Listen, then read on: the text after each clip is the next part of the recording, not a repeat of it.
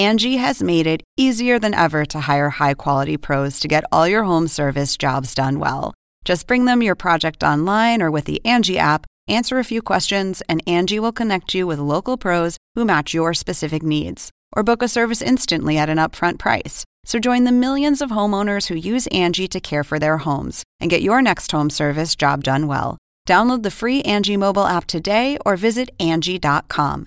That's ANGI.com.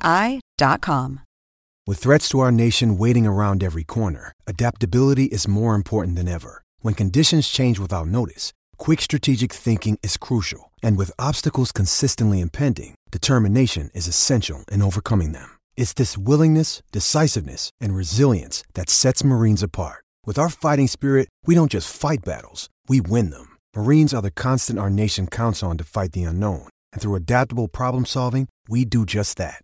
Learn more at Marines.com. Welcome back to the Hang Time Podcast. My name is John Schumann of NBA.com. I am in Toronto with my man, Sean Powell, and it is Monday, June the 10th, and we are getting ready for Game 5 of the Finals, where the Toronto Raptors have the opportunity to win their first ever NBA championship. It was just 16 days ago I was here for Game 6 of the Eastern Conference Finals when the Raptors beat the Bucks. And that felt like the Raptors championship there. Like that was, it was their first conference championship in franchise history. They were going to the finals. And in that arena, in this city, it felt like they had won the championship. Kyle Lowry was giddy on the court as Kawhi Leonard was shooting free throws with a few seconds left. And, they were going to play the Golden State Warriors, who were the dynasty. And now 16 days later, here we are, and the Raptors are up 3-1 in this series. It's a bit surreal. I was at an event last night that Kevin O'Connor of The Ringer put on, was there with a bunch of Raptors fans, and for them, it's just, totally surreal that the Raptors are here. Spent a lot of time with my guys, the starters, last night. They sort of can't believe that we're here. And for me, I've like, even as just a neutral observer, I think it's kind of crazy that we're here at this point with the Raptors, just one win away from a championship. Obviously, there's a lot of factors there, but man, this team was just incredible in Oakland in games 3 and 4. Obviously, game 3 with Golden State missing Klay Thompson and Kevon Looney in addition to Kevin Durant, the Raptors got a little bit of a break. But the last, I want to say 15, 16 minutes of game 4 was the Raptors just playing at a higher level maybe than they ever have to get that second game in Oakland and obviously there's just a huge difference between 3-1 and 2-2. Sean, before we get into the Warriors and Kevin Durant's status for game 5, what's your big takeaway from what the Raptors did in those 2 games in Oakland? Well, it seems like anytime you discuss a team taking advantage of another team that's missing important parts, people want to shame you as you're taking away from their victory. You're not giving them their credit, blah, blah, blah. I mean, we have to be real here. They took 2 games in Oakland against a Warriors team that didn't have Looney, Kevin Durant, and Klay Thompson in one game, and then didn't have Kevin Durant in the other game. So it's not that we can't ignore that. It's not that we're not giving the Raptors their credit if we bring that up.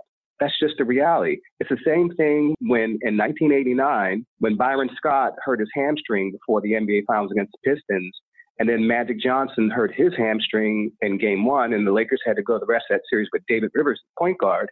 The Pistons got a break. And we can say that. And we can say that without diminishing their championship, putting the whole asterisk behind it. That's just the way it is. The Raptors got a break in Oakland. They won 2.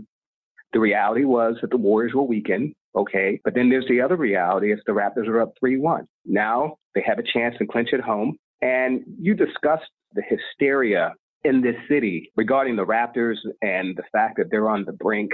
And I've never seen anything like it, just in terms of how, the support from a city regarding an NBA team and in the NBA championship. Yes, there's been great support in past NBA finals, but I can never recall people gathering outside the arena 24 hours before the next game, camping out, bringing food. Suddenly it's just one person, and then there's a dozen people, and then there's 100 people, and it's chilly rain in Toronto. And these people have no promise of getting inside. This is just to stand outside for the game, and there's no guarantee they'll win the game. So I've never seen anything like it. I love the fact that Masai Ujiri, the Raptors president, arrived at midnight outside Scotiabank Arena and greeted those fans who showed up, and they were overwhelmed that someone from the organization would join them for that. I thought it was the right thing to do. It doesn't surprise me. Masai is that kind of guy anyway, but it just shows you the level of support here in Toronto. Maybe it would be different if the Raptors were going for the third championship. Sure, the first championship also always brings out this sort of mania. But shoot, I've been doing this for a little bit now, and I've never seen anything like it. It's fun. Like like I said, I'm a neutral observer, but I've covered almost every Raptors series in the last 6 or 7 years, whatever it is, and it's kind of fun to watch. It's having seen all the disappointment through the years, it's cool. And this building, like I said, was electric for Game 6 of the conference finals, especially once the Raptors made that 26-3 run that turned that game around. I imagine it's going to be even crazier tonight for Game 5. They've announced already that they don't have a singer for the Canadian anthem. They're just going to let the fans sing it, which will be very cool. Sometimes they have an anthem singer. He just sings one line and then the fans take over. But it sounds like they're going to just have the fans sing it from the start, which should be pretty cool. But I like to go back, like the Game 4, end of the third quarter, the Raptors went on an 18-6 run. They scored 18 points on their last 10 possessions of the third quarter in Game 4. The score was tied at 61 with about a little more than 4 minutes to go. And then they went on that 18-6 run. A lot of it was Kawhi Leonard, obviously. I think that was his sort of takeover moment in this series, was that end of the third quarter. He scored 17 in the third. I think it was maybe three at the beginning of the third quarter, and then most of that at the end of that third quarter. But he got some help, obviously, with Serge Ibaka hit a couple of jumpers. So I just thought, they just, and even in the fourth quarter, they just sort of took over, and the Warriors were a little bit out of sorts. There was one play where Leonard was driving on Klay Thompson and Steph Curry. Thompson didn't necessarily need help, but Curry sort of helped off the strong side corner, gambled a little bit, didn't get the steal, and then left Danny Green wide open for a three. That was a big shot. And you saw Klay Thompson just look at Curry like, what are you doing? And you could just see that the Warriors were beaten a little bit in the fourth quarter of Game 4. It was a little bit remarkable to see. And I think we can sort of move our discussion to the Warriors now. Like, KD's injury aside, I mean, do you see signs like this is like, I don't know how to say it, like, statistically, you can see signs that the Warriors were not the same team this year. And obviously this series is not over, and they can absolutely win 3 games in a row. They can win any game on any given night. We know that. But their defense just hasn't been the same this year as it has in the past. You could definitely chalk it up to the lack of continuity, and especially in these playoffs, they've had 10 different starting lineups. But Sean, for you who've watched this team closer than I have for most of the season, is it surprising to you to see this just from the Warriors' perspective, even despite the absence of Durant? I actually thought their defense was pretty good throughout the playoffs, particularly in the Houston series when they needed to put the clamps on Chris Paul, James Harden. They did. They found a way to neutralize Damian Lillard. Of course, Lillard was injured a little bit in that Western Conference final when he hurt his shoulder. Looney fell on him. But at the same time, the Warriors played that series without Kevin Durant, and they found a way to win defensively. What I take away from the Warriors right now is I look at the important parts, putting Kevin Durant aside, I look at some of the other important parts played big roles for this team in championships past. And I don't really think they're playing up to their capabilities, certainly not beyond their capabilities. I would say Andre Iguodala, you could see he just doesn't have his legs. I know he had, the big shot to win in Game 2, but that was a little bit of an aberration for him throughout most of the postseason.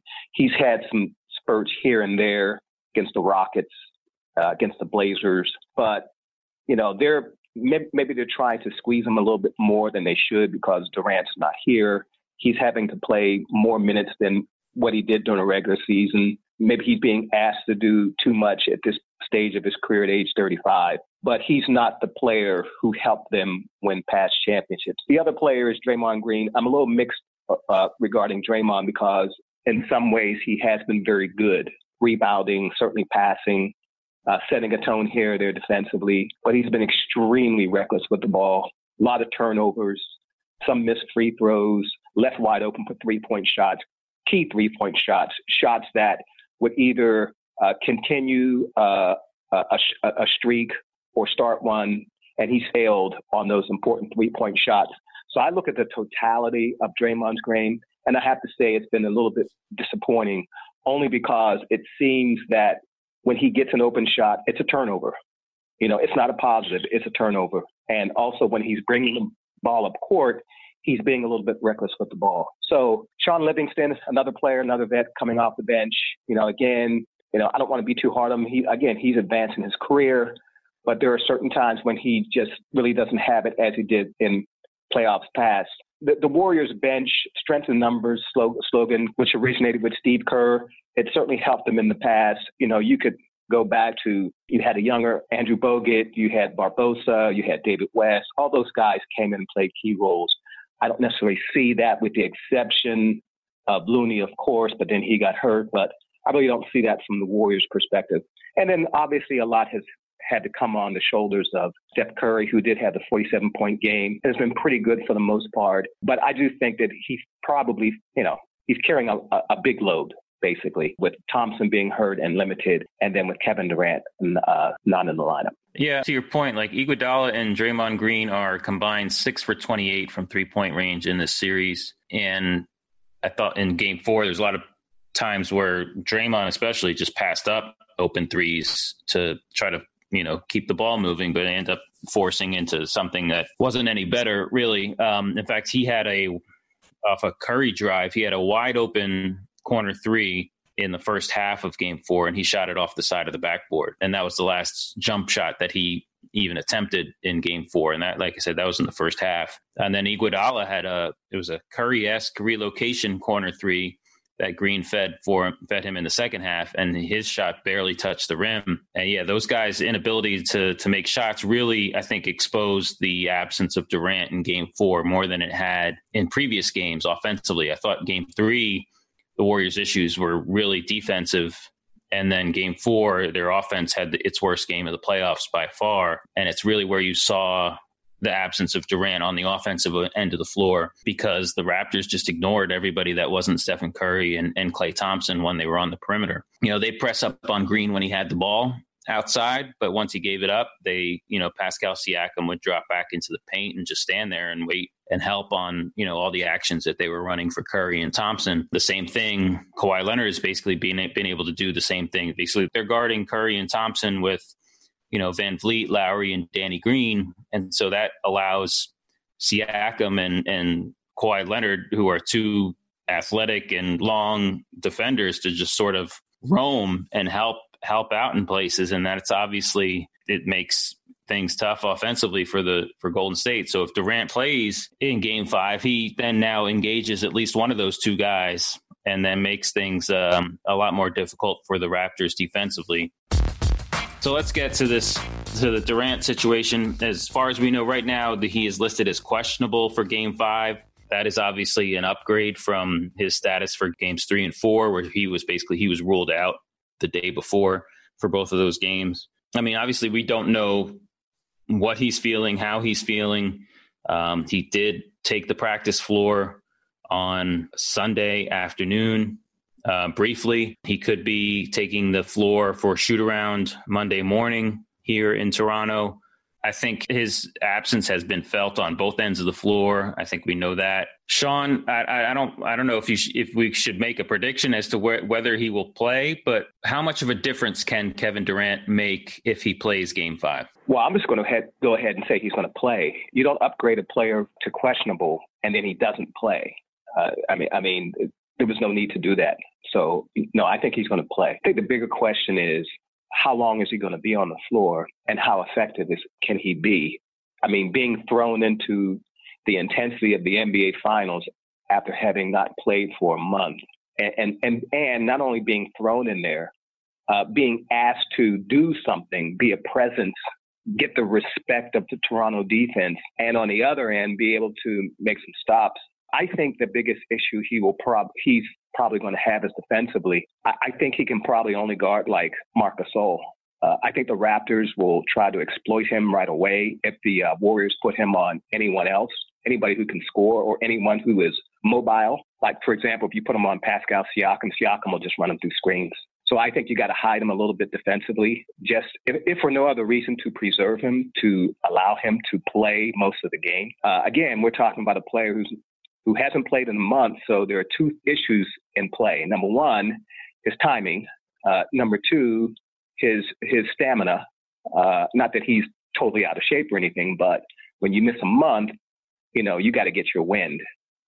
So how can he help the Warriors? Well, he can help the Warriors by hitting shots, but he can also help the Warriors just by being a presence on the floor. Suddenly, Toronto's defense will have to, at least temporarily, respect him. They're not going to leave him open. He's going to have to earn the respect after a few minutes by hitting some jumpers. But initially, Toronto's going to have to respect him. And that will free up Steph Curry. That will free up Klay Thompson. That will reduce the pressure that Draymond Green feels whenever he gets the ball beyond the three-point line and there's, nobody guarding him. And by the way, how come Draymond doesn't have a mid-range jumper? I mean, for a guy who can't shoot a three-pointer, why is it that this stage of his career, he's still standing beyond the three-point arc? Dude, come up with a mid-range jumper. Reinvent yourself. Make yourself useful on the offensive end. Of course, that's a discussion for another day. We're here to talk about Kevin Durant right now. He just basically has to make his presence felt and his presence known. There are two big stories remaining here in the NBA Finals. One is if the Raptors win tonight to be able to clinch on their home court. The other story is if Kevin Durant not only plays, but plays well and helps the Warriors come back from 3-1 down and they win their third championship in a row. So those would be two stunning stories tonight. I want at least one of those to happen. Yeah, it's I mean, obviously the Durant situation is a bigger picture than just these finals. It's fascinating just in regard to his free agency and how he looks at it and says, maybe this team needs me. And people, maybe he cares about what people think from the outside and whether the Warriors need him to win. Maybe it affects what other, I guess what other teams feel about him or what other, it's kind of fascinating. I don't know how to even put it to words, just like the ramifications, both with this series and with free agency in regard to Durant and how the Warriors have done without him. I think if he does play, the Raptors will defend him as if he's the real Kevin Durant. Like, they're not going to think that he's not going to be Kevin Durant when he steps on the floor. I think that's pretty obvious. The interesting thing will be if he plays, how much does Golden State now play small? Because obviously Durant being there allows them the versatility to play Draymond Green at center. DeMarcus Cousins, especially in the last couple of games, has been a disaster, probably on both ends of the floor. We'll see if he continues to start, whether Durant plays or not.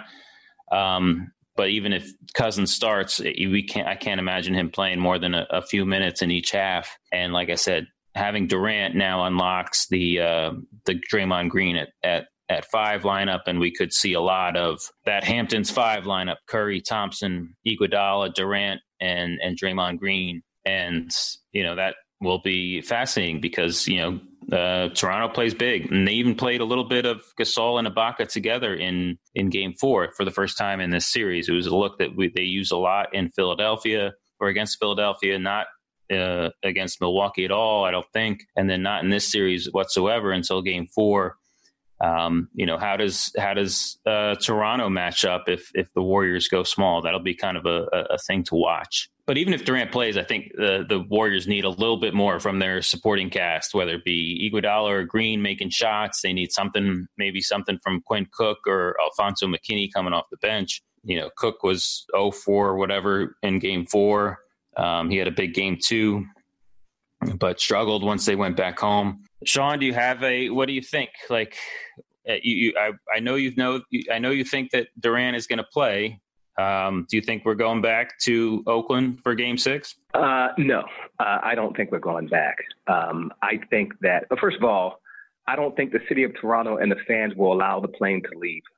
Even if the Raptors, if the Raptors were to somehow lose this game, there's just no way. They will remove all the gas from the charter and basically just keep the Raptors here. It would be such a disappointment for a city that, again, for the last 24, 48 hours has been basically bracing for victory. They're not even thinking of anything else. It hasn't even entered their mind that they could be camping out in front of Scotiabank Arena for no reason, for a lot. So I do think the Raptors win. I think that's an undue amount of pressure on Kevin Durant to come back and to be the hero. And by the way, you mentioned something about Kevin Durant's free agency. I don't think it affects it one way or the other. I think come July 1st, teams are going to give him whatever he wants. It doesn't matter. Even the Warriors.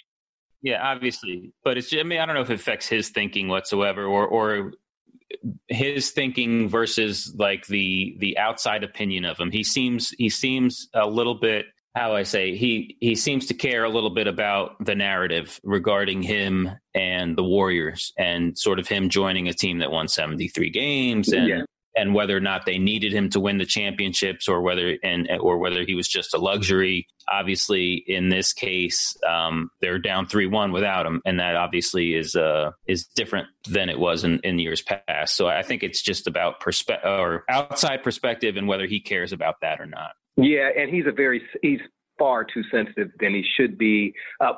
And by the way, I'm going to be fair to him. We haven't heard anything from him since he's been hurt. He hasn't been on social media, hasn't talked to the media.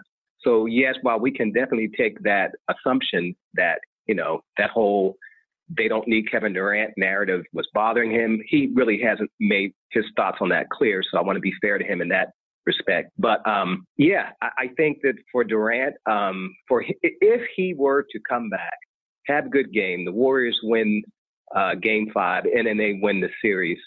I'm not sure how he would be able to top that because, number one, the question about his toughness would suddenly disappear. Question about who is the best player in the NBA, that would disappear because right now it's Kawhi Leonard, but that would disappear. That would just be a crowning achievement on a player whose career still has several years to go. I'm not so sure how he would be able to top that. As I said before, there are two big stories that can happen here. Raptors wrap this thing up tonight, and Toronto, the city of Toronto, explodes. Or Kevin Durant leads his team back from a 3-1 deficit. As a reporter who crave, I don't care who wins, I crave stories. As a reporter, I want one of those two things to happen. Yeah, and as a parent, I would be happy going home on Tuesday, but that's neither of us control anything, so it doesn't matter what we wish or want to see. Game 5 is tonight, Monday, 9 p.m. Eastern on ABC. I have no prediction. I have no idea what's going to happen. I've every playoff game I've come with just absolutely no expectations whatsoever. And I seriously, I think both, even with or without Kevin Durant, Golden State can win any game that they're on the floor for as long as they have Stephen Curry, Draymond Green, Klay Thompson. And the Raptors, maybe they took things to a new level in Game 4, and maybe they can continue that in Game 5, and maybe they get caught up in the anticipation of winning a championship and let the pressure of winning the championship for Toronto get to them. We'll see. They've been a pretty steady and focused group so far. Here we are, Game 5, Toronto Raptors, unbelievably, a team that was down 2-1 to Philadelphia, in a tight game 4, almost, a possession or two away from going down 3-1 to Philly, a possession or two away from going down 3-0 to Milwaukee in a game that went double overtime. And here they are, 3-1 in the finals against the 2-time defending champs. It's pretty amazing. I think Game 5 is going to be fun no matter what happens. So please tune in and enjoy the game. We will be back next week. Follow NBA.com and NBA TV for complete coverage of the finals. Sean has a Game 5 preview up. I have a film study about Game 4 and how exactly the Raptors defended the Durant-less Warriors. Be sure to subscribe to Hang Time on Apple Podcasts, Spotify, or wherever you get your podcasts. Please don't forget to leave a review. We're going to get my man Sekou Smith back here soon. For Sean Powell and John Hartzell producing from Behind the Glass, I'm John Schumann. Thanks for listening.